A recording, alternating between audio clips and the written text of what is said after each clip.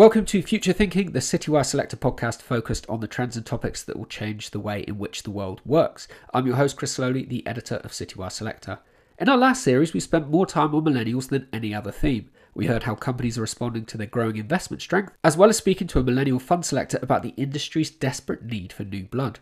But what actually are millennials and how do they fit into the working world? And how do you involve them in your organisations and workplaces? I realise this may sound like we're hunting an elusive animal, but a sociological approach makes sense given the changes this generation is creating. So who better to discuss millennials, or Generation Y to give them their proper name, than Adam Kingl, author of Next Generation Leadership, which zeroed in on how young talent is developing. This conversation picks up on a keynote speech Adam gave at Citywire's World of Boutiques Europe event earlier this year, and expands on a lot of those talking points.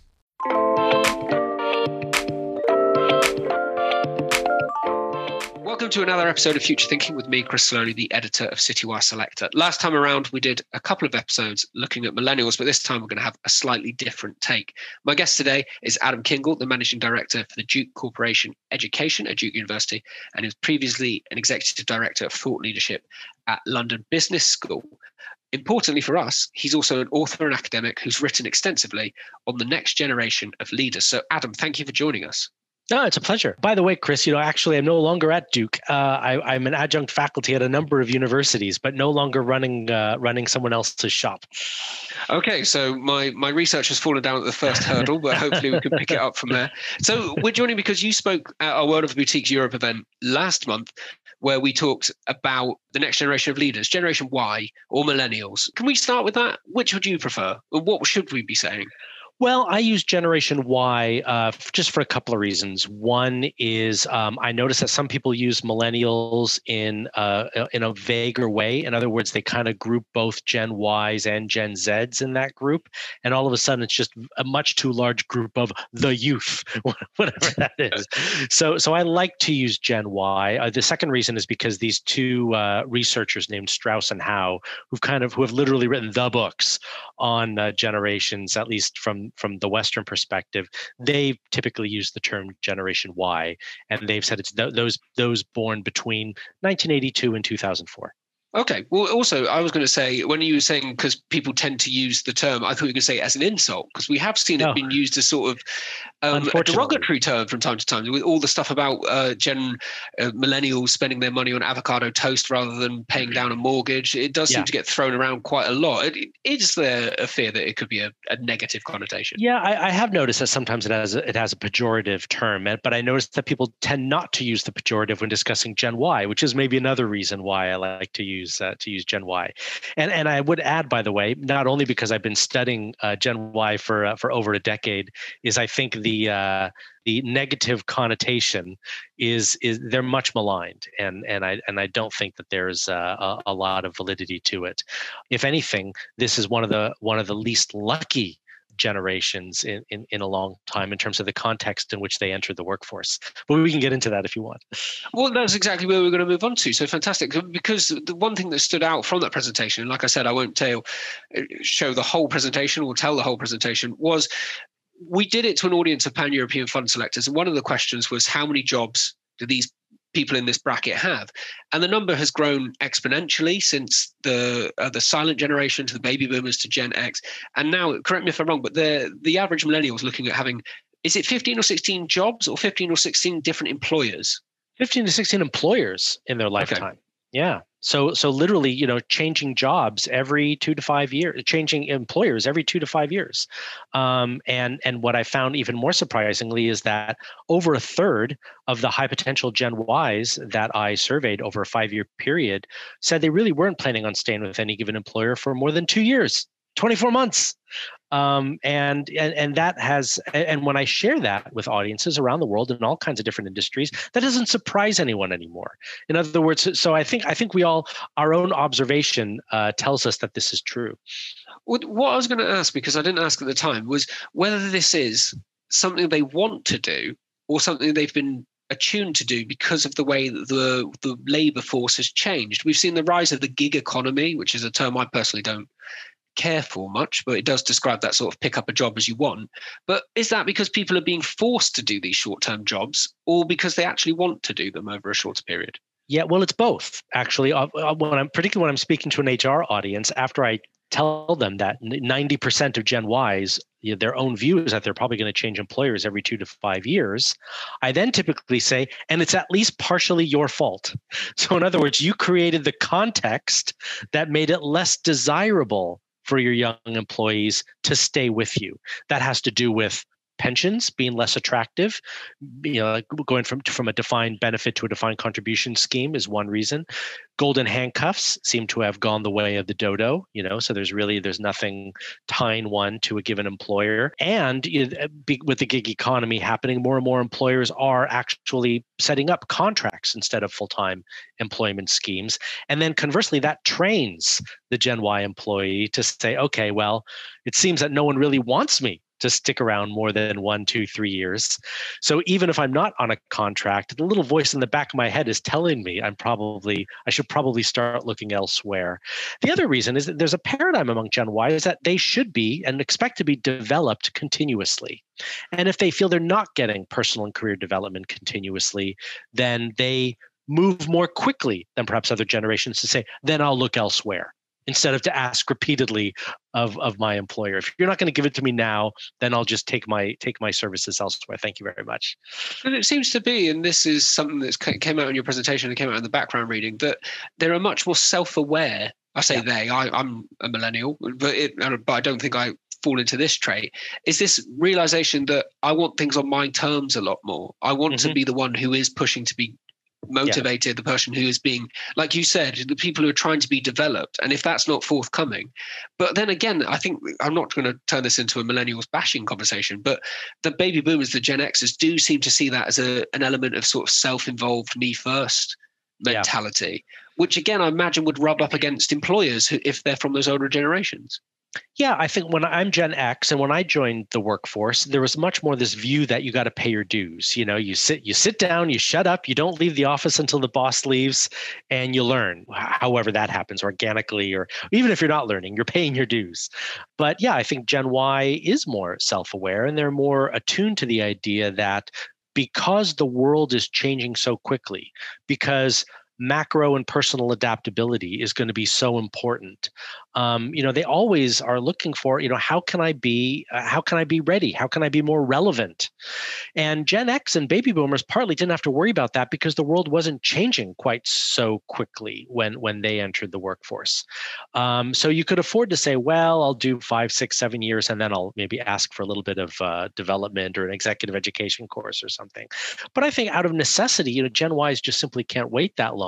And yet their Gen X and baby boomer masters and HR departments are still adhering to the old paradigm that, well, first you pay your dues and then we'll develop you as a reward for tenure, instead of need.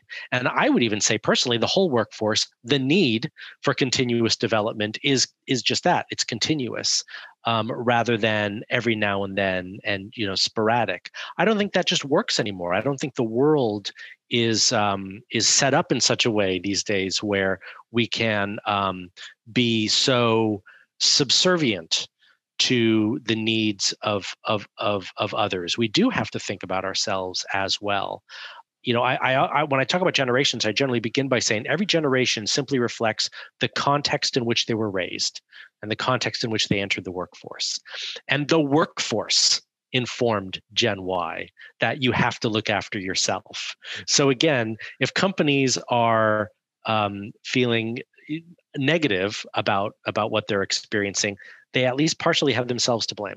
Well, I think that was evidenced in we did a vote during your discussion, and you asked what do they prioritize, what is their main area of interest, and the votes. And I would say this from experience: the majority of our readers we do a 40 under 40, but still the bulk would fall into the Gen X. And the vote was predominantly they want the company to succeed, whereas that's not really the case, is it? It's about that personal ambition, that personal development. Well, achieving your personal purpose, but also helping clarify and helping the organization to live its collective purpose or mission. And I think there's also a paradigm that is proving to be true, that if you do that, actually your organization is also commercially going to be more successful. A lot of organizations that just look at maximizing the bottom line and ignoring their purpose and values actually tend to fall apart. I'm thinking of Enron. I'm thinking of Lehman Brothers, right? So actually, I'm a bit of an optimist to say that this additional focus on mission, on purpose, on values, actually concurrently helps you to be a more successful, sustainable business commercially. I think one thing we've seen during this pandemic, and this came up in the previous episodes that we did on millennials, was there has been a sort of, as much as the millennials have been shaped, sorry, I'll say Gen Y as well, the Gen Ys have been shaped by the workforce, and that has changed. The pandemic has also forced Gen X and baby boomers to adopt some Gen Y traits, because we've seen a lot more push online. We've seen perhaps people in the older generations who didn't have to be that tech savvy having to make themselves more familiar, especially if they're still in full-time employment. Do you think that that can be sustained, though? Or do you see any? First question is really, is that right? Have you seen that as somebody who watches this closely? Do you think the older generations have had to actually take on some of the Gen Y traits? Well, they have. I mean, certainly being more technically astute and digitally astute is certainly part of that. However, the learning curve was painful. I want in consulting with companies on how can we be more relevant to serve Gen Y customers and clients. They say, well, we know they're digitally savvy, so I'm going to show you our website, and you look at the website and you tell us if this will appeal to the youth. And I look at it and I think, okay, well, that's all fine and good. Now show me what your site looks like on a mobile device. And the thing is rubbish, right? And I was still having this conversation with clients, just a couple of years ago. And you'd think, surely you need to you should have caught up a decade ago, and yet we're still having this conversation. Because of course, Gen Ys, and I often talk about this in keynotes, is Gen Ys. If you're hoping that Gen Ys are going to find you as customers, they're not going to find you on a PC. They're going to find you on your mobile device. Well, we had a roundtable at the start of last year where this came up. I had 4 fund selectors around the table when we were talking about the millennial experience. We still talk about it as if it's this sort of this beast that has to be tamed. But one of them said they're looking at it from the perspective, they were from, I genuinely can't remember, they were from a Swiss bank, but they were saying they're now taking into account that most of the Gen Y investor crowd will be sat on a sofa on their phone where they can do all their banking, they can find love, they can do their shopping, they can watch sport, they can watch films, all on one device. And if you're not on that device in a way that is accessible to them, you're not in that story. And it's a huge amount of untapped wealth. Yeah, you're irrelevant. And let's face it now too, part of the reason we were dismissive of Gen Y is because, even a few years ago, they didn't have a lot of purchasing power. They do now, not only because there are a lot of them, they are 50% of the global workforce, which means 50% of the earners in the world are Gen Y, but also, of course, the oldest Gen Ys are in their 30s. So now, many of them are significant earners in their own right and have disposable income. So we can no longer say, well, the only thing Gen Ys can afford are, combs and French fries. They are the significant customer and client base if you're looking for, where are we going to find people with discretionary income. Well, we were talking beforehand about what that means in terms of trends and traits as well, because I mentioned that a lot of the funds that I've seen have been looking at how they get into this experience element of things. Does that hold up from your research? Gen Ys, are they much more experience based? Absolutely, yeah, much more around the experience economy. And I've even asked as sort of peripheral questions. I asked, what kind of things are you looking for in a holiday? And over again, it was the experience. Much more than just a location or, a given hotel. And you're seeing that even in other, how restaurants operate, how hotels operate, is the experience economy is becoming much more sophisticated and much more catered to a clientele that are always looking for what's new and what's going to be genuinely moving instead of just, something nice. You see it in London here. You see this in all kinds of ways where theater is no longer theater, pre-COVID, of course, it's immersive, or a restaurant is no longer just a restaurant. It's a cabaret or what have you. So yes, absolutely. I think this is why, by the way, you have organizations like your Airbnbs being so successful as well, because they're thinking beyond just let's curate properties. They're thinking about let's pool people together and create experiences. For example, they realized that a lot of people visit certain cities because they're going there intentionally to learn a second language, to learn the language in that. So Airbnb are saying, let's create communities, let's create gathering spots for all of our Airbnb guests to come together and practice their language skills. Practice your English in San Francisco, practice your French in Paris, etc. It's really sophisticated. Do you think that has taken much of a hit from the pandemic, or do you think that experience element will be even keener coming out the other side of it? All these people who are, I mean, I constantly see it. I'm not on Instagram, the hashtag catch flights, not feelings. These people who want to be about all the time and not really wedded to anything. Do you think they will come out even more ferociously once they are able to travel? Yes. Yeah, absolutely. But also what's interesting, and it took a while, but now you're seeing people trying to engineer experience in the digital sector. And I'm not just talking about VR, but let's see. I have attended plays, 2-hour theatrical experiences during lockdown entirely online. And I was involved. I was an involved audience member, not just sitting on my couch, staring passively at a screen.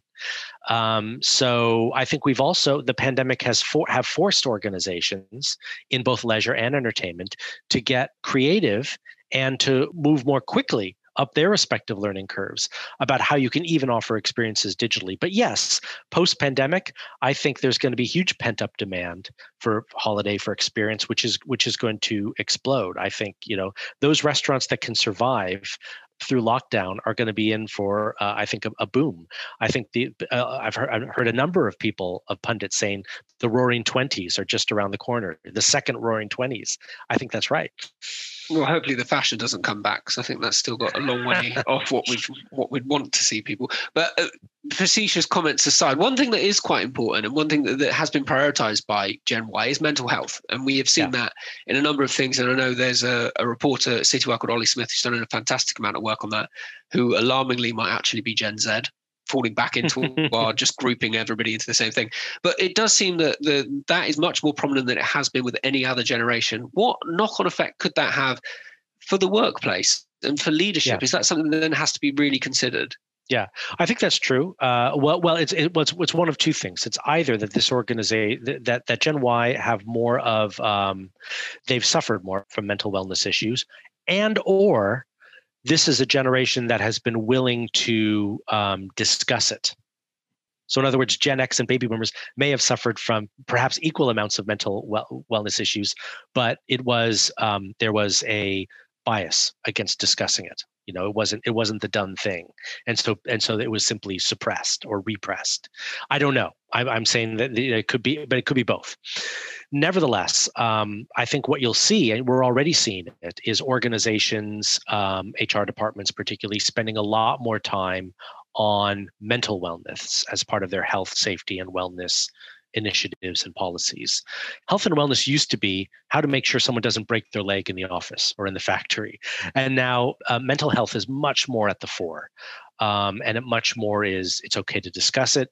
And managers are being much more attuned and trained to discuss it, to look out for warning signs, and for that to be legitimate reasons for discussion in the workforce, and even for people to get treatment or even to take time off.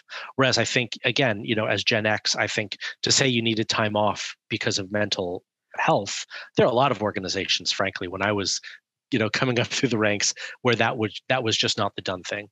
There's a great comedian here called John Robbins who does a lot of work on mental health, and he said he wants to get to a point where talking about breaking your leg is as similar as talking about your mental health concerns. It's not treated with any difference. Right. It's still a physical ailment. It's still something that could impede how you function as a person. I think we're still a while away from that, but I know Citywire, we did some mental health first aider training for the first time ever last year. So people are becoming more aware to it. And I think you get that rolling cycle as time changes and millennials move into more positions of leadership, those concerns and considerations will move with them, I imagine. Yeah, I think that's absolutely right.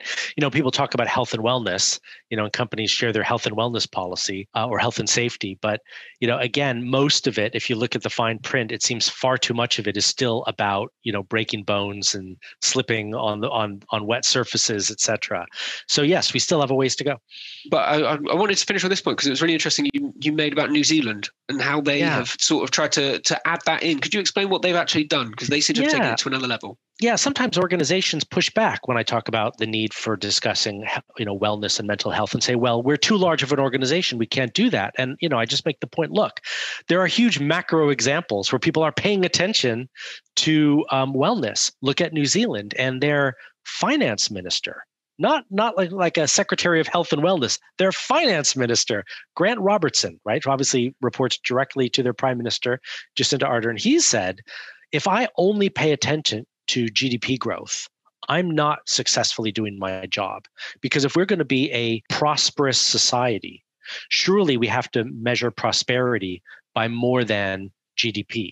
So he says we have to look at, homelessness, we have to look at sexual and domestic violence, we have to look at mental health, and we have to measure those things. And part of the reason why he says New Zealand isn't where it should be along those criteria is we haven't measured them. And because we haven't measured them, we haven't done anything about it. But if we put those KPIs at the same level as GDP growth and say these are all the multiple metrics of our society's health and prosperity, then we will be a healthier society, right? The de facto result is if we pay attention to those things and respond to those things, we will be a healthier society. But it's interesting, I thought that that came from their finance minister, who said these are all part and parcel of being a society that can define itself as a healthy or well society. So, certainly it's part of the challenge has not been scale. It's been that we have not assessed the problem and therefore haven't had the means or the argument to make to spend time and resources on fixing it. A positive step, still a long way to go, but it's been illuminating as always. So thank you very much, Adam. Thank you for talking to me today. Great pleasure. Thank you.